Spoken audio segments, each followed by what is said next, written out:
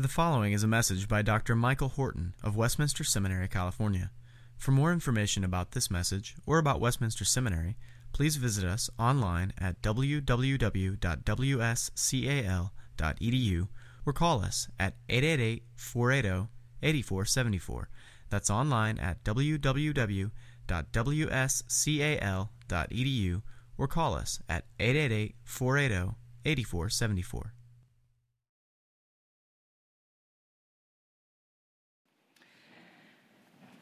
Our text comes from John chapter 13, beginning at verse 1. Now before the feast of the Passover, when Jesus knew that his hour had come to depart out of this world to the Father, having loved his own who were in the world, he loved them to the end. During supper, when the devil had already put it into the heart of Judas Iscariot, Simon's son, to betray him, Jesus, knowing that the Father had given all things into his hands, and that he had come from God and was going back to God, rose from supper. He laid aside his outer garments, and taking a towel, tied it around his waist.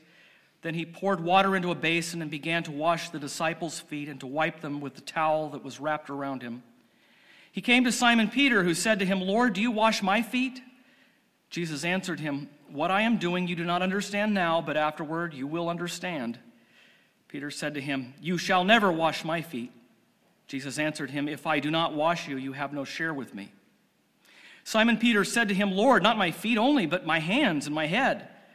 Jesus said to him, "The one who has bathed does not need to wash except for his feet, but is completely clean. And you are clean, but not every one of you." For he knew who was to betray him. That is why he said, "Not all of you are clean."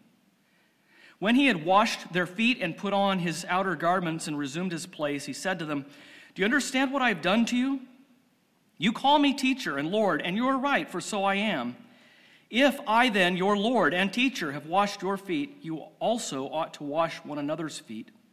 For I have given you an example that you should also do as I have done to you. Truly, truly, I say to you, a servant is not greater than his master, nor is a messenger greater than the one who sent him. If you know these things, blessed are you if you do them. I am not speaking of all of you. I know whom I have chosen, but the scripture will be fulfilled. He who ate my bread has lifted his heel against me. I'm telling you this now before it takes place, that when it does take place, you may believe that I am he. Truly, truly, I say to you, whoever receives the one I send receives me, and whoever receives me receives the one who sent me." This is a very interesting episode. Unlike the Synoptic Gospels, here we're not quite sure where the Lord's Supper is happening, is being instituted in here. It's sandwiched in between that upper room discourse, between the triumphal entry and the farewell discourse.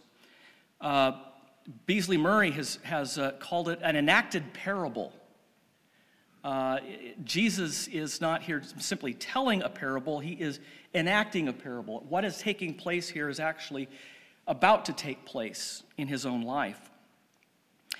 And what's interesting from the beginning is the verbs that he uses here, John uses here for even Jesus getting dressed for this performance.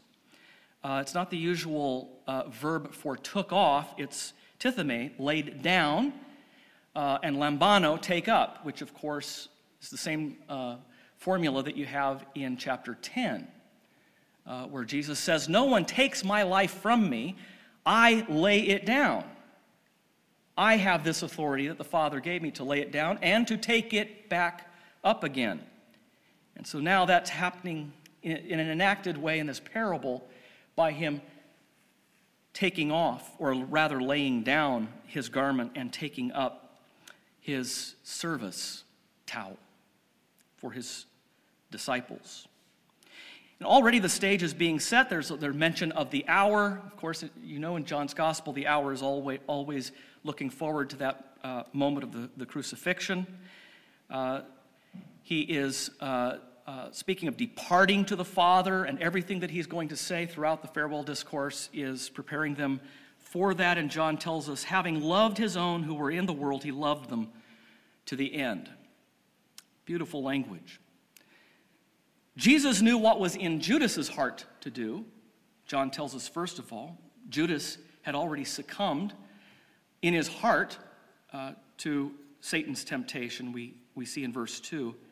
And what's striking here is that even though Jesus knows what's in Judas's heart, and he knows what Judas will do, he even includes the betrayer among those whose feet he washes. I don't think this is an argument for universal atonement. It's an argument rather for the mixed assembly that the visible church is.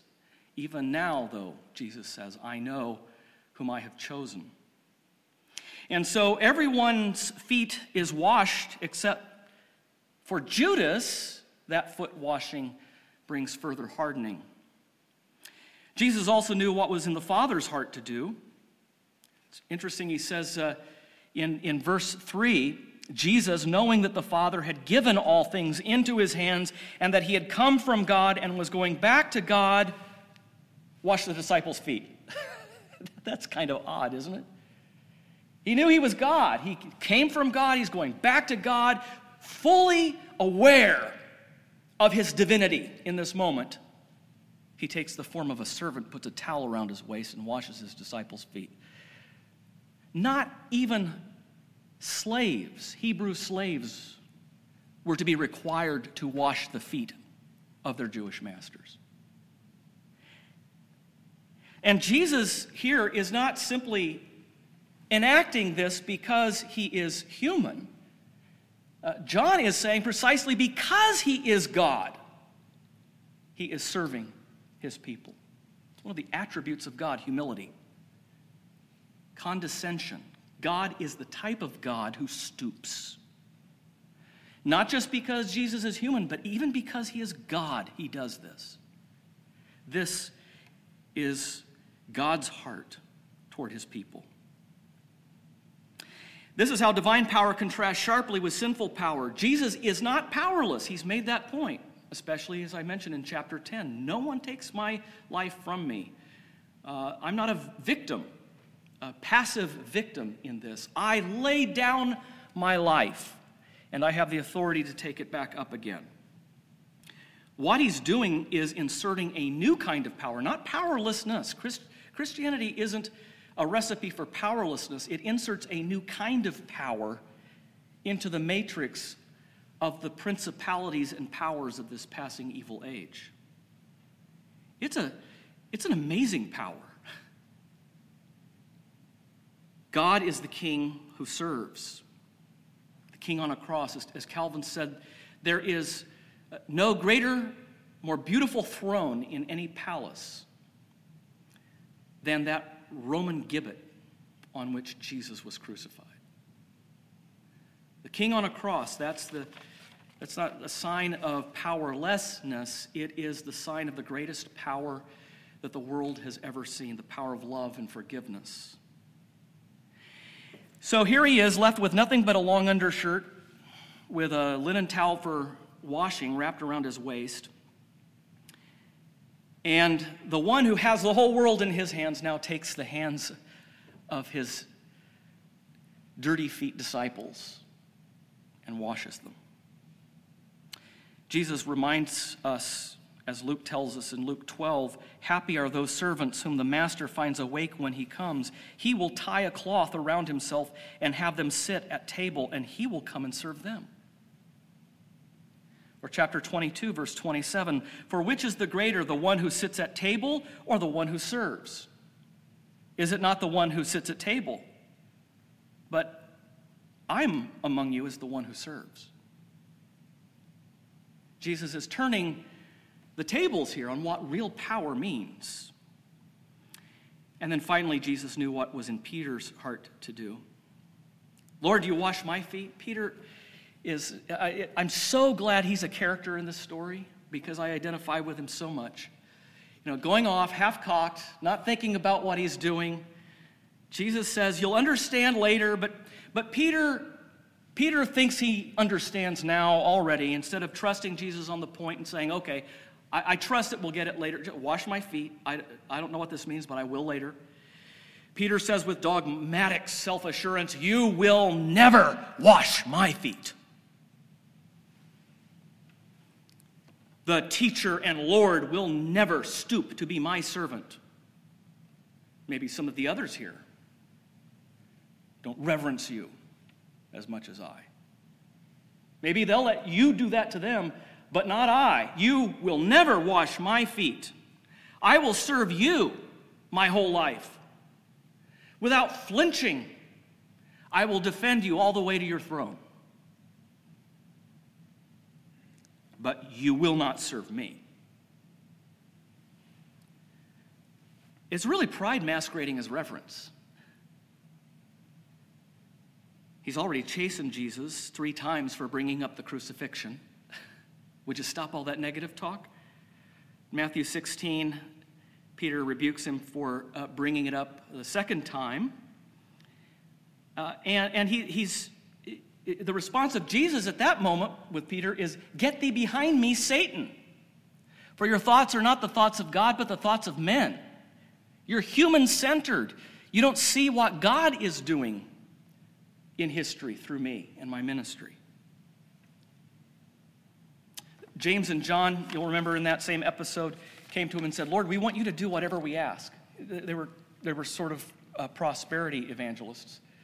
They were naming it and claiming it, saying, do whatever we ask. Isn't that amazingly arrogant? Do whatever we ask. And Jesus, you could almost see him grinning.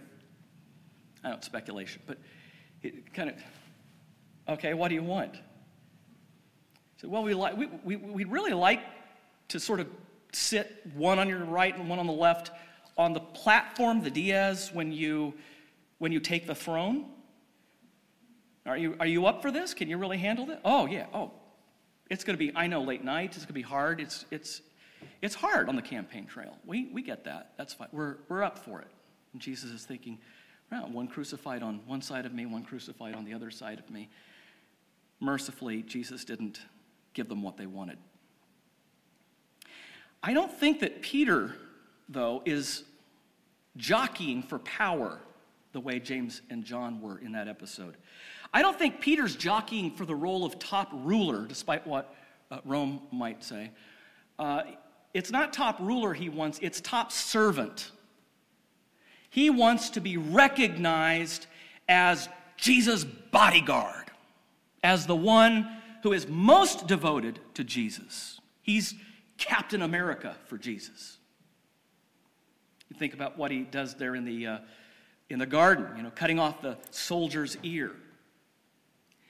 And so what really happens here is Peter has a habit of clumsily taking over Jesus' solo. Whenever Jesus has a solo, Peter kind of comes in as the clumsy guy and takes the spotlight from Jesus. And that's precisely what he's doing here, isn't he? It's no longer about Jesus serving. It's about Peter's reverence. He's refusing to be served by Jesus out of a mistaken zeal and, in fact, a self-righteousness. If you don't allow yourself to be washed by me, Jesus says. Notice he doesn't say, if you don't wash the other disciples' feet as I'm washing your feet. Here he's saying, if you don't let me wash you, you have no part of me. If you don't come to me as one who is needy and receive my service to you, can only talk about your service for me. You can't receive my service for you, then you're too proud to be washed. It's interesting, too, Meros, in the Septuagint, translates helek, which, especially in Joshua, is a share, an inheritance of the tribes in Israel. And that's precisely what Jesus says to Peter. If you don't let me wash you, you have no share in the inheritance, no share in me, because he is now Israel. And so a share with him is once again evoking that picture of the supper, the table, sitting around the table in fellowship, eating and drinking with the Lord, which is really the whole goal of the everlasting Sabbath. Remember what Jesus tells the thief on the cross. Today you will be with me in paradise. Judas will not be with me, he says, but you will be with me. As usual, Peter misses the forest for the trees. He just can't see through the sign of what Jesus is doing to the reality. He's just not getting the parable. Then, Lord, not just my feet, but my hands and my head as well. So now he shifts from, you're never going to wash my little finger, to give me a bath. That's not what Jesus said. Reckless zeal. We're all capable of reckless zeal without knowledge. But again, Peter's taking over the episode, making it about his zeal, this time, wash my whole body. He wants to do something more than what Jesus has actually said belongs to his service. The basic problem here is that Peter wasn't broken yet. But as Jesus says at the end of this very passage, he would be. Jesus knew what was in Peter's heart, and he knew what Peter would do. And that's why it would have been best if Peter had just let him do it and heard Jesus really say, you will understand this later. You can't understand it now, but you will understand when the event of which this is the sign is fulfilled. A person who has had a bath needs only to wash his feet. His whole body is clean, and you are clean, though not every one of you. They're all clean, 100% clean. No sin unatoned for. And yet, there is one who is not among his elect. He will say later in chapter 15, you're clean because of the word that I have spoken to you. So it's anticipating, resting on the work that he is about to complete. For he knew who was going to betray him, and that was why he said not everyone was clean. So now Jesus has made his point. He's put his outer garments back on, takes his seat again at the table at supper with his disciples, and he says, do you understand what I have just done to you? Oh, remarkable way of putting it. What I have just done to you or for you. That first and foremost, what this is about is what I'm doing for you at Calvary. And then he asks, now that I, your Lord and teacher, have washed your feet, you also should wash one another's feet. I have set you an example that you should do as I have done for you. So two things have happened here. First of all, do you understand what I have done for you? Not that this is an object lesson for your foot washing. But first of all, do you understand that this is pointing to my death for you? Not your service for me or for others. But now, if you do understand that, don't imagine that the servant is greater than the master. If it's not too big for me to give my life for my friends, if it's not too big for me, God incarnate, to put a towel around my waist and wash your feet, who do you think you are? A servant is not greater than his master, nor is a messenger greater than the one who sent him.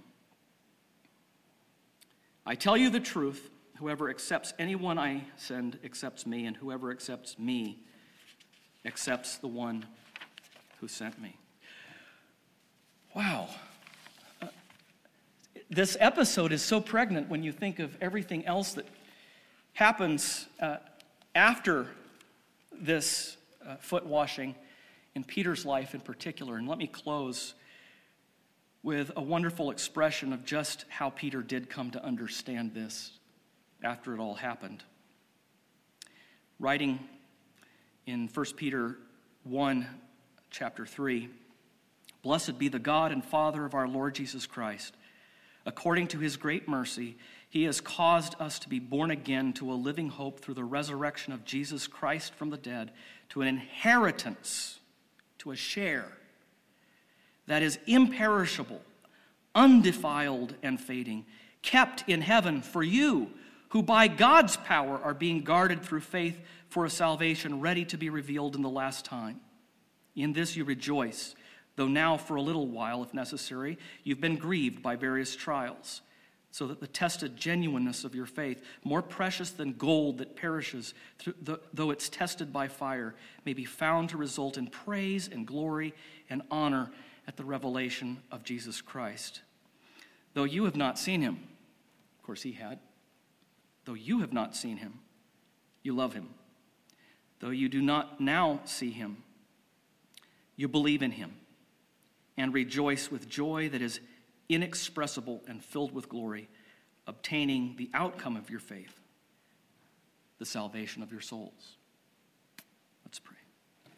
Father, we thank you for serving us and sending your Son in that service to be the Lord who is servant, the one who expresses not only in his humanity, but in his deity, your heart for sinful people. Father, we recognize ourselves in all of the actors in this drama. And yet, Father, we are joyful, filled with joy inexpressible, as the audience to which Peter wrote when he did understand these things by your Holy Spirit. Help us to understand them more and more. Help us to remain within the confines of your word, what you promise, what you give to us, what you teach us. And help us, Father, as a result, to be willing to be servants of each other, for we pray in Christ's name. Amen. Copyright 2014, Westminster Seminary, California. All rights reserved. You are permitted to reproduce and distribute this material in any format, provided that you do not alter the wording in any way and that you do not charge a fee beyond the cost of reproduction. For web posting, a link to this document on our website is preferred.